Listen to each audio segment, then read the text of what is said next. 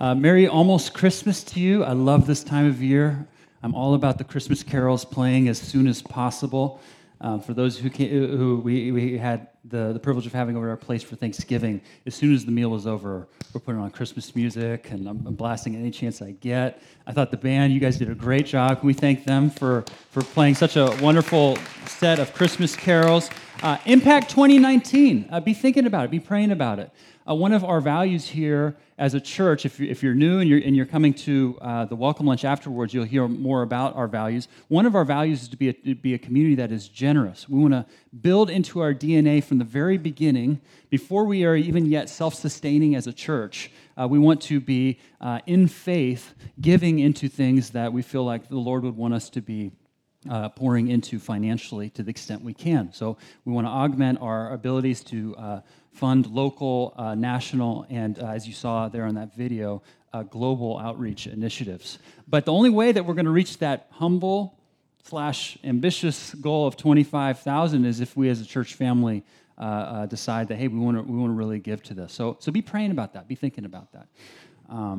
Well, if you have your Bibles, go ahead and turn to Luke chapter 1. We're going to be looking at verses 26 through 38. For those of you guys who've been with us for a little bit, we are zeroing back in the Gospel of Luke to the Christmas story, which we skipped over in our series that we just ended, Walking with Jesus. Because obviously we wanted to use this season to kind of really celebrate what's going on with the Christmas message. The Christmas message, that is the true Christmas message, is really a message of subversion. It's an upside-down, flip things on its head message of subversion, which I think we can easily miss in the way that our society tends to celebrate. So, I mean, this is even nothing to say with, about the Santa Claus and the consumerism that is fun, we enjoy. But even take, for instance, the nativity scenes that go up this time of year. We're rocking a few in our house. We got all the little figurines up. It's a lot of fun. But even those nativity scenes can be misleading to what the true message of Christmas is all about. I mean, you have these little figurines of Joseph with his well-manicured beard and, these shepherds who are really clean-cut looking. But for the life of me, I never understood why the shepherds the artists don't depict flies buzzing around their heads. Because first century shepherds would have been, I don't want to say nasty, because I don't want to imply that they're, hygienically nasty. I mean, it was smelly the whole bit. And in the meanwhile, there's Mary, generally in the middle of it all, hands cussed, with kind of Mona Lisa type smile, and just hunched over, looking all docile-like. I don't know about you. When I see those nativity scenes, I think, oh, Christmas is so nice. Christmas is so cute.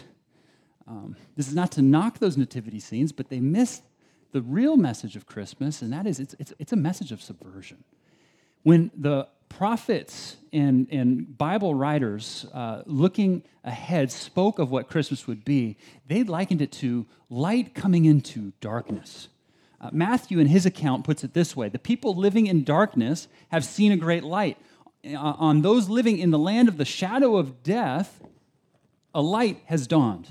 Now, that's wonderful news. We all love light. We all love the goodness that light brings. But the only way light is helpful, the only way light is good, is if it occupies space that was otherwise dark. The message of Christmas is subversive. It's saying that in the world, and not even just out there, but in our lives, there's darkness. The message of Christmas is God on a rescue mission. The message of Christmas is the subversive, not what we would normally see if we just pay attention to how our society celebrates it. And so all the more, I think, I'm excited about these next few weeks, these next 4 weeks, looking back at some of the real behind-the-scenes Christmas stories that we have in the Bible preserved for us as we do this anticipation series. Looking at the true meaning of Christmas and understanding how it is relevant and practical in our lives today. So today we start with Mary's story.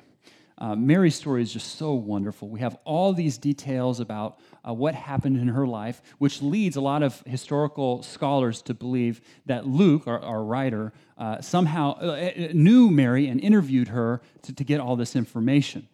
So we have this wonderful story here preserved for us, but we must ask the question, a question that we ask basically every week of, well, if this is God's word, why is it here for us today? Like, what is the meaning? What is the purpose for us to consider?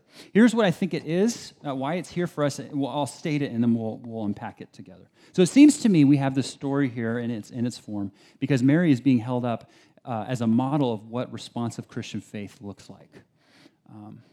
We're going to see how she's a model of a responsive Christian faith and what that looks like, and consider that today as she was the first recipient not only of the first Christmas news but of the good news of Jesus, of the gospel. So how did she respond to the Christmas message, and what do we learn from it? If you have your Bibles, we're looking at Luke 1, starting in verse 26. We'll work our way through here. And if you don't have your Bible, it'll be up on the screen. So in the 6th month, Luke writes, of Elizabeth's pregnancy, Elizabeth was a relative of Mary, mother of John the Baptist, who would be a cousin of Jesus. In the 6th month of her pregnancy, God sent the angel Gabriel to Nazareth, a town in Galilee, to a virgin pledged to be married to a man named Joseph, a descendant of David. The virgin's name was Mary. The angel went to her and said, "Greetings, you who are highly favored. The Lord is with you." Mary was greatly troubled at his words and wondered what kind of greeting this might be. But the angel said to her, "Do not be afraid, Mary. You have found favor with God." Now, I want to notice with something with you that I find really interesting here, something really out of the ordinary. And by the way, I'm not talking about the angel showing up. Okay, that's pretty out of the ordinary. We can all understand that. There's something else that's really interesting, out of the ordinary, that you would probably see if you have read any of the accounts in the Bible of whenever angels show up. Whenever angels show up to people, what's the first thing out of their mouth? Like, what's the first thing they say? Don't be afraid. Don't wet your pants. Everything's going to be okay. And it makes me think that they had this like Angeling 101 class that they said, hey, the first thing out of your mouth whenever you see a human being needs to be, don't freak out. Because if you don't say that, they're not going to hear a word of anything else you say to them. But that's not what the angel says here, at least starting out. He doesn't open that way. What's interesting, it says, Mary was greatly troubled, verse 29, but not at his appearance and not at his presence. It says that Mary was greatly troubled at what? The angel's words. And by the way, not the words, don't be afraid. Again, he didn't open with that. His words were this: greetings, you who are highly favored, the Lord is with you. That's not the first time she would have heard those words. Those words actually were in pretty common use back then. Those were words used in greetings to dignitaries. Therefore, Mary was wondering, had to be wondering, that maybe this guy got the wrong person. How we see Mary first responding to this first Christmas message is she, number one, pondered. She was pondering these words, wondering what could be. Look, in the society that Mary was in back then, she was essentially a nobody. Okay, and there's a number of reasons we could see, even taking just looking at this text, some of the details here. For instance, it says that she was from Nazareth. Verse 26. I've never really done a deep dive on Nazareth as a pastor, as a preacher. I figured, hey, that we're studying this. I'll look at it this week. I did a deep dive on Nazareth. You want to know what's remarkable about Nazareth? Is that essentially it's unremarkable. There's nothing really big about Nazareth. It's not a big town. Well, David, what does that matter? Why is it a big deal that Mary's from Nazareth? I'm from a town, Albany. Have any of you guys heard of Albany? Not Albany, New York. Okay, now let me try it again. Anybody heard of Albany? Okay, I still have one. Okay, a couple hands. Okay, it's in the East Bay.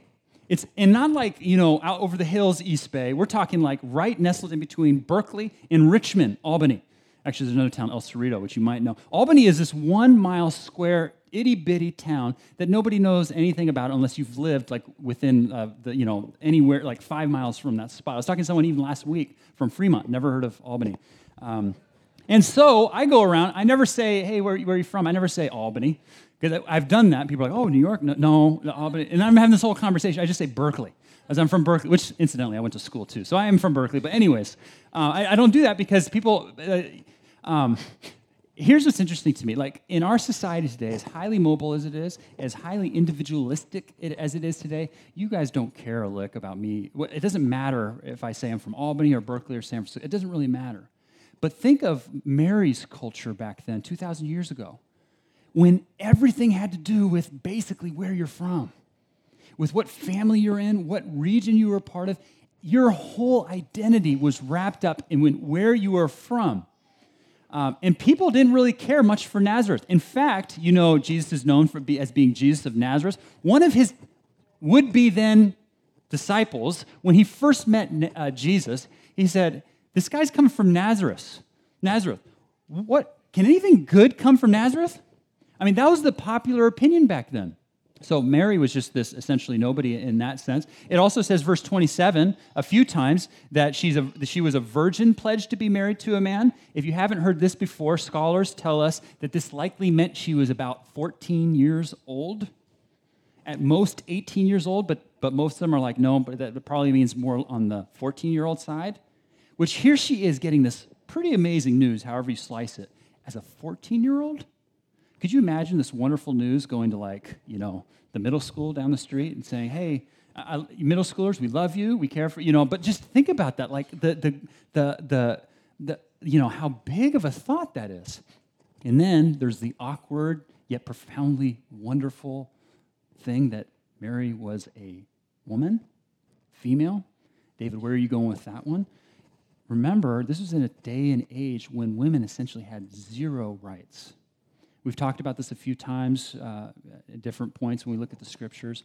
Women didn't have any testimony, credibility in the court of law. Their testimony wasn't even listened to, let alone it would let them thrown out. They just weren't listened to. And yet, God is spending all this time with his angel coming and speaking to Mary and talking about these things. You might say, well, what about, didn't he kind of have to work with a woman if he's going to bring a baby into the world? We don't have this big story about Joseph. I mean, we're told that Joseph got the news, but he's not really, this story here is all about Mary and God's interaction with her and the beauty that's going on there. It's no wonder then that Mary was wondering at these words,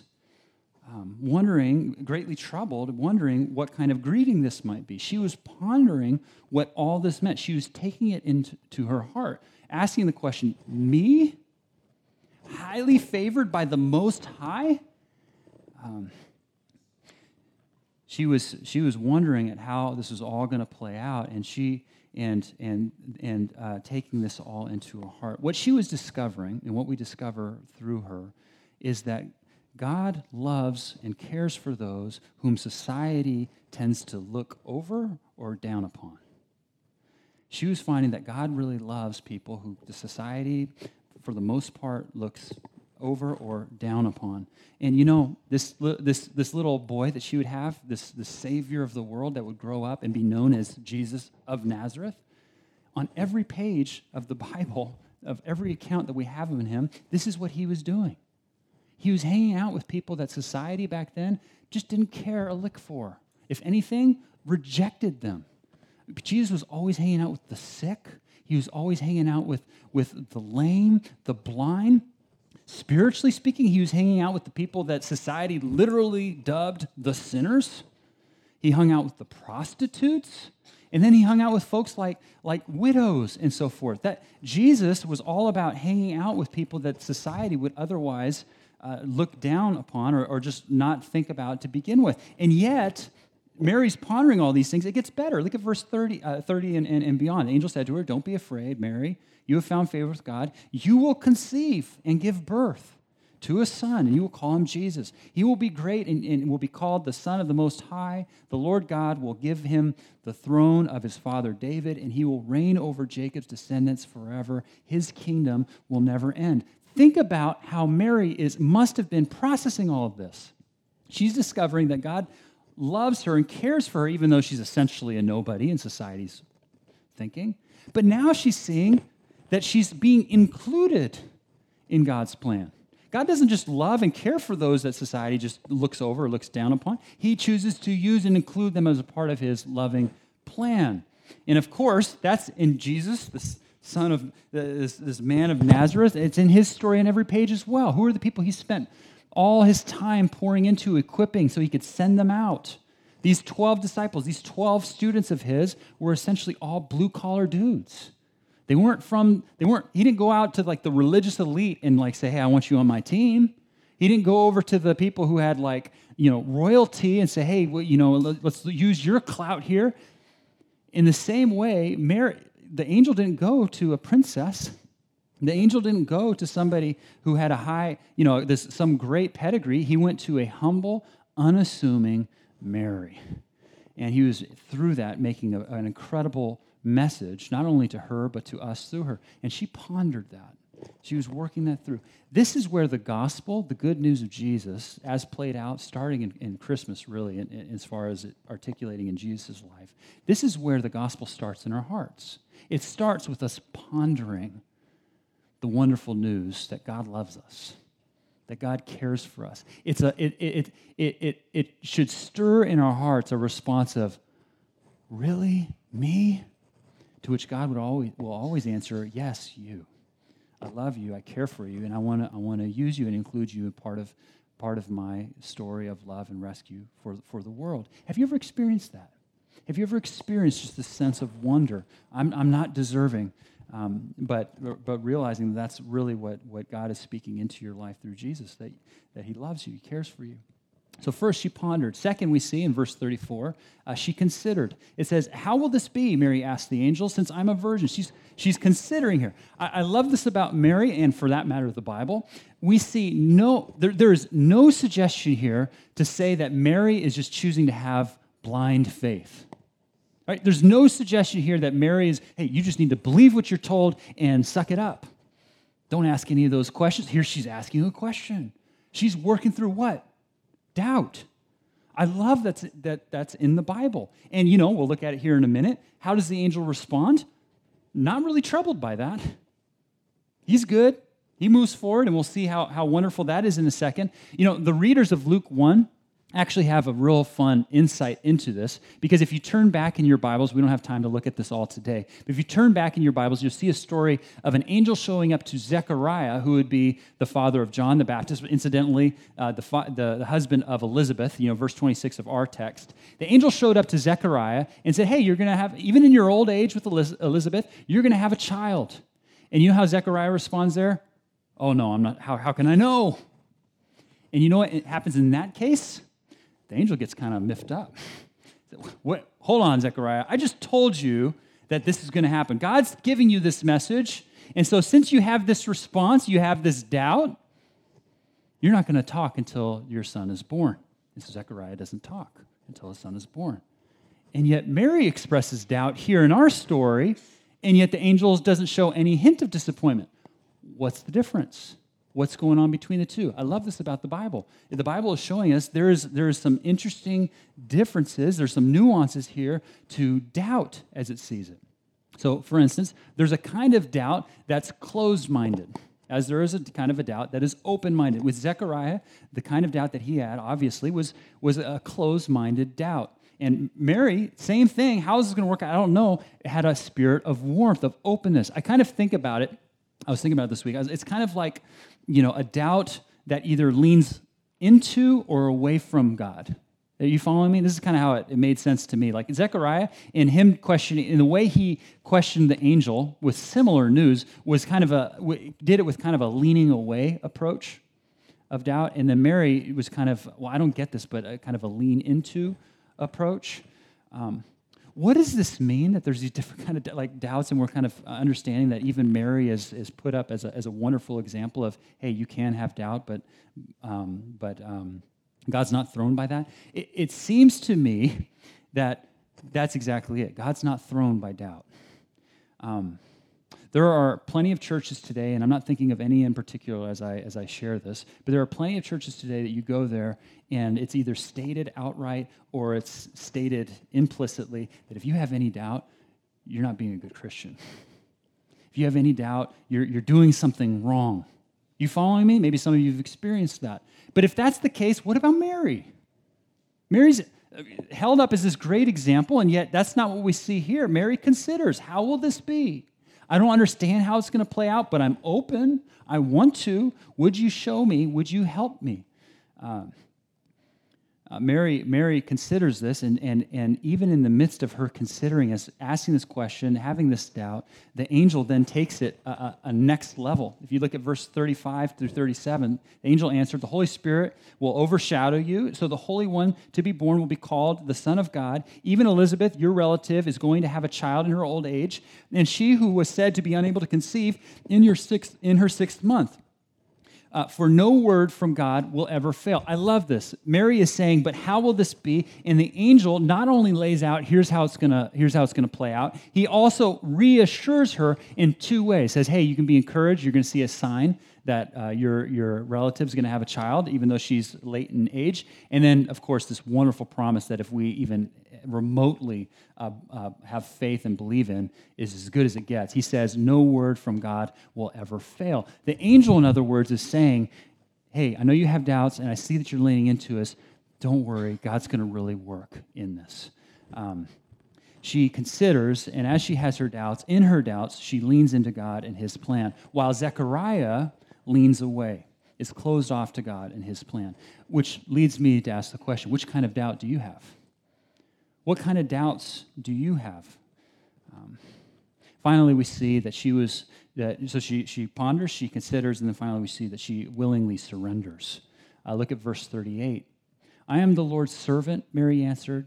"May your word to me be fulfilled." Then the angel left her.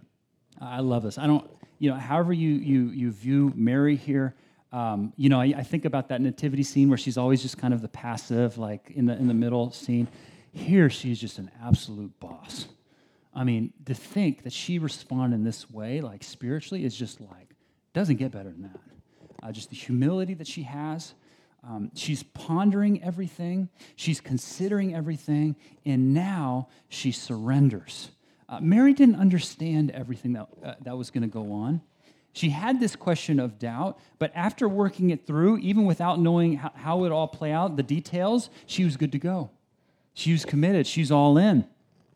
And what really is mind-boggling to me is that she had to have known that there was great cost in surrendering here.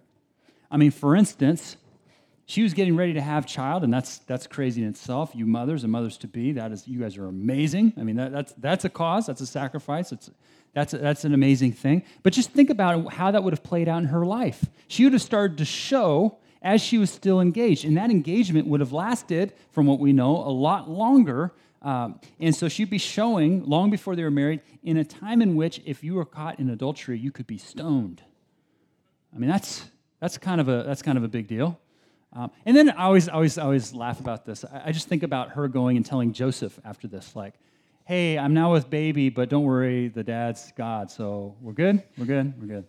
I mean, you just think about how all these things played out, all the looks of shame that they had, all the things that they would have to navigate relationally, spiritually, all the whole thing, and yet Mary is like, I'm in. Because she understands the beauty of what God was calling her into. Look, she probably didn't understand half of what we know the honor it was that she got to play this part in history. And yet what she understood, she's like, this is too good to pass up. It is infinitely beyond me. If this is God's will for me, I am his servant. May it be.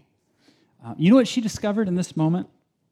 She discovered that God and his plan isn't necessarily safe, but good. Those of you Chronicles of Narnia readers, you probably caught that reference. There's a, what is it, The Lion, Witch, and the Wardrobe? The Christ figure in the Chronicles of Narnia, the C.S. Lewis book, is this character, Aslan the lion. And the children in the story just love him, always run into his mane and into his paws. And he's just the loving, the big lion, right, that takes care of the kids, and they always know they're safe around him. But every once in a while in these books, he calls them into scenarios that are scary, that feel unsafe. And at one point, one of the characters is saying, that doesn't feel safe. He's like, of course he's not safe, but he's good. It is fascinating to me that Mary was getting ready to step into something. This is such an understatement, right? Getting ready to step into something that's so beyond her, amazing, loving, incredible. But because she was getting ready to do that, it was actually making her step into some uncomfortable things, some really hard things. But she was willing to step into that. She was willing to surrender. This is a fundamental part of the Christian faith, of Christmas itself, but even the Christian faith. There's a time in which, at some point, we have to surrender our will. So, for instance, for those of you who are here checking out the faith and trying to understand what it all means, there's a place where we have to make the step of saying, okay, I believe. Maybe we've been in a place where we've pondered for a while, we've considered, we've asked a lot of questions, we've worked through doubts. There has to come a place where are we going to step over that line of faith? And I'll tell you, and any Christian in this room will tell you, that faith step, that line of faith, if that's what we'll call it, that's a scary step. What's going to happen to me? How's my life going to change?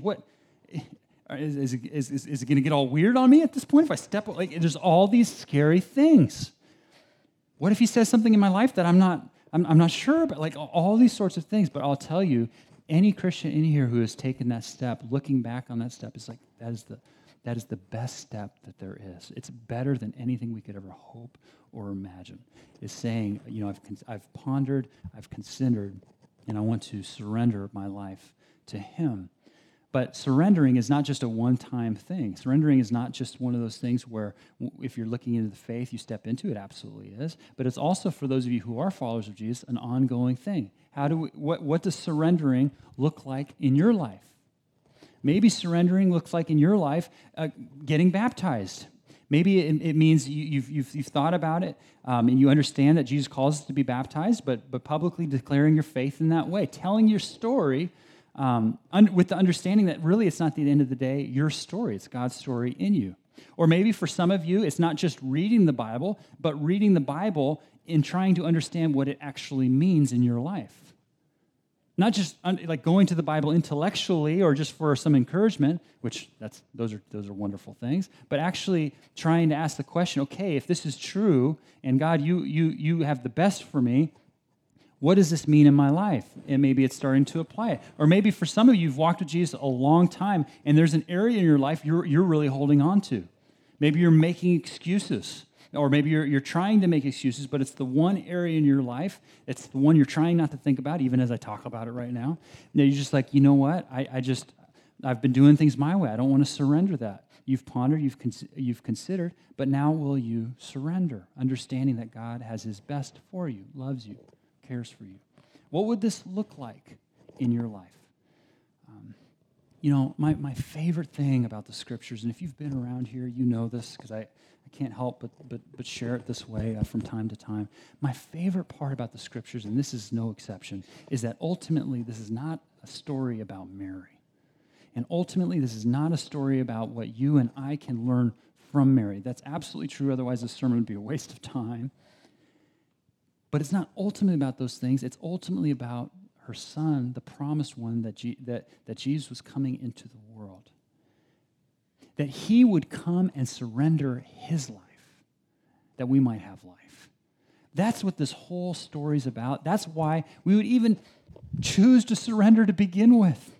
It's pondering, it's considering his love made available to us, that he would come into the world as a baby. I mean, that's just an amazing thought. The Most High, the Son of the living God, the ruler, as the angel would say, of kingdom that will never end, coming as a crying baby, vulnerable, exposed, and ultimately for what purpose? To go to the cross, to be killed, to be the light in darkness, to bring life where there was the land of the shadow of death. That's what Jesus came to do for us. That's what Jesus came to do for Mary, which we'll see next week. She actually, in her song, the first Christmas carol, she actually says, "Wow, my Lord and Savior." Speaking of her baby. That is who Jesus is to her. That is who Jesus is to us if we would receive him. Would you ponder? Would you consider? Would you ponder? Would you take into heart today what he's done for you? Would you let it kind of sink into your heart? And would you consider? Would you wrestle through with your mind, knowing that he's not worried about you having doubts? He's not thrown by that. But I would just encourage you, what kind of doubts do you have? Are they leaning away kind, or are they leaning towards? Wrestling with that, bringing that to him. And then finally, after pondering, after considering, will you surrender yourself, knowing that you'd be surrendering yourself to the one who surrendered himself to you? Let's pray.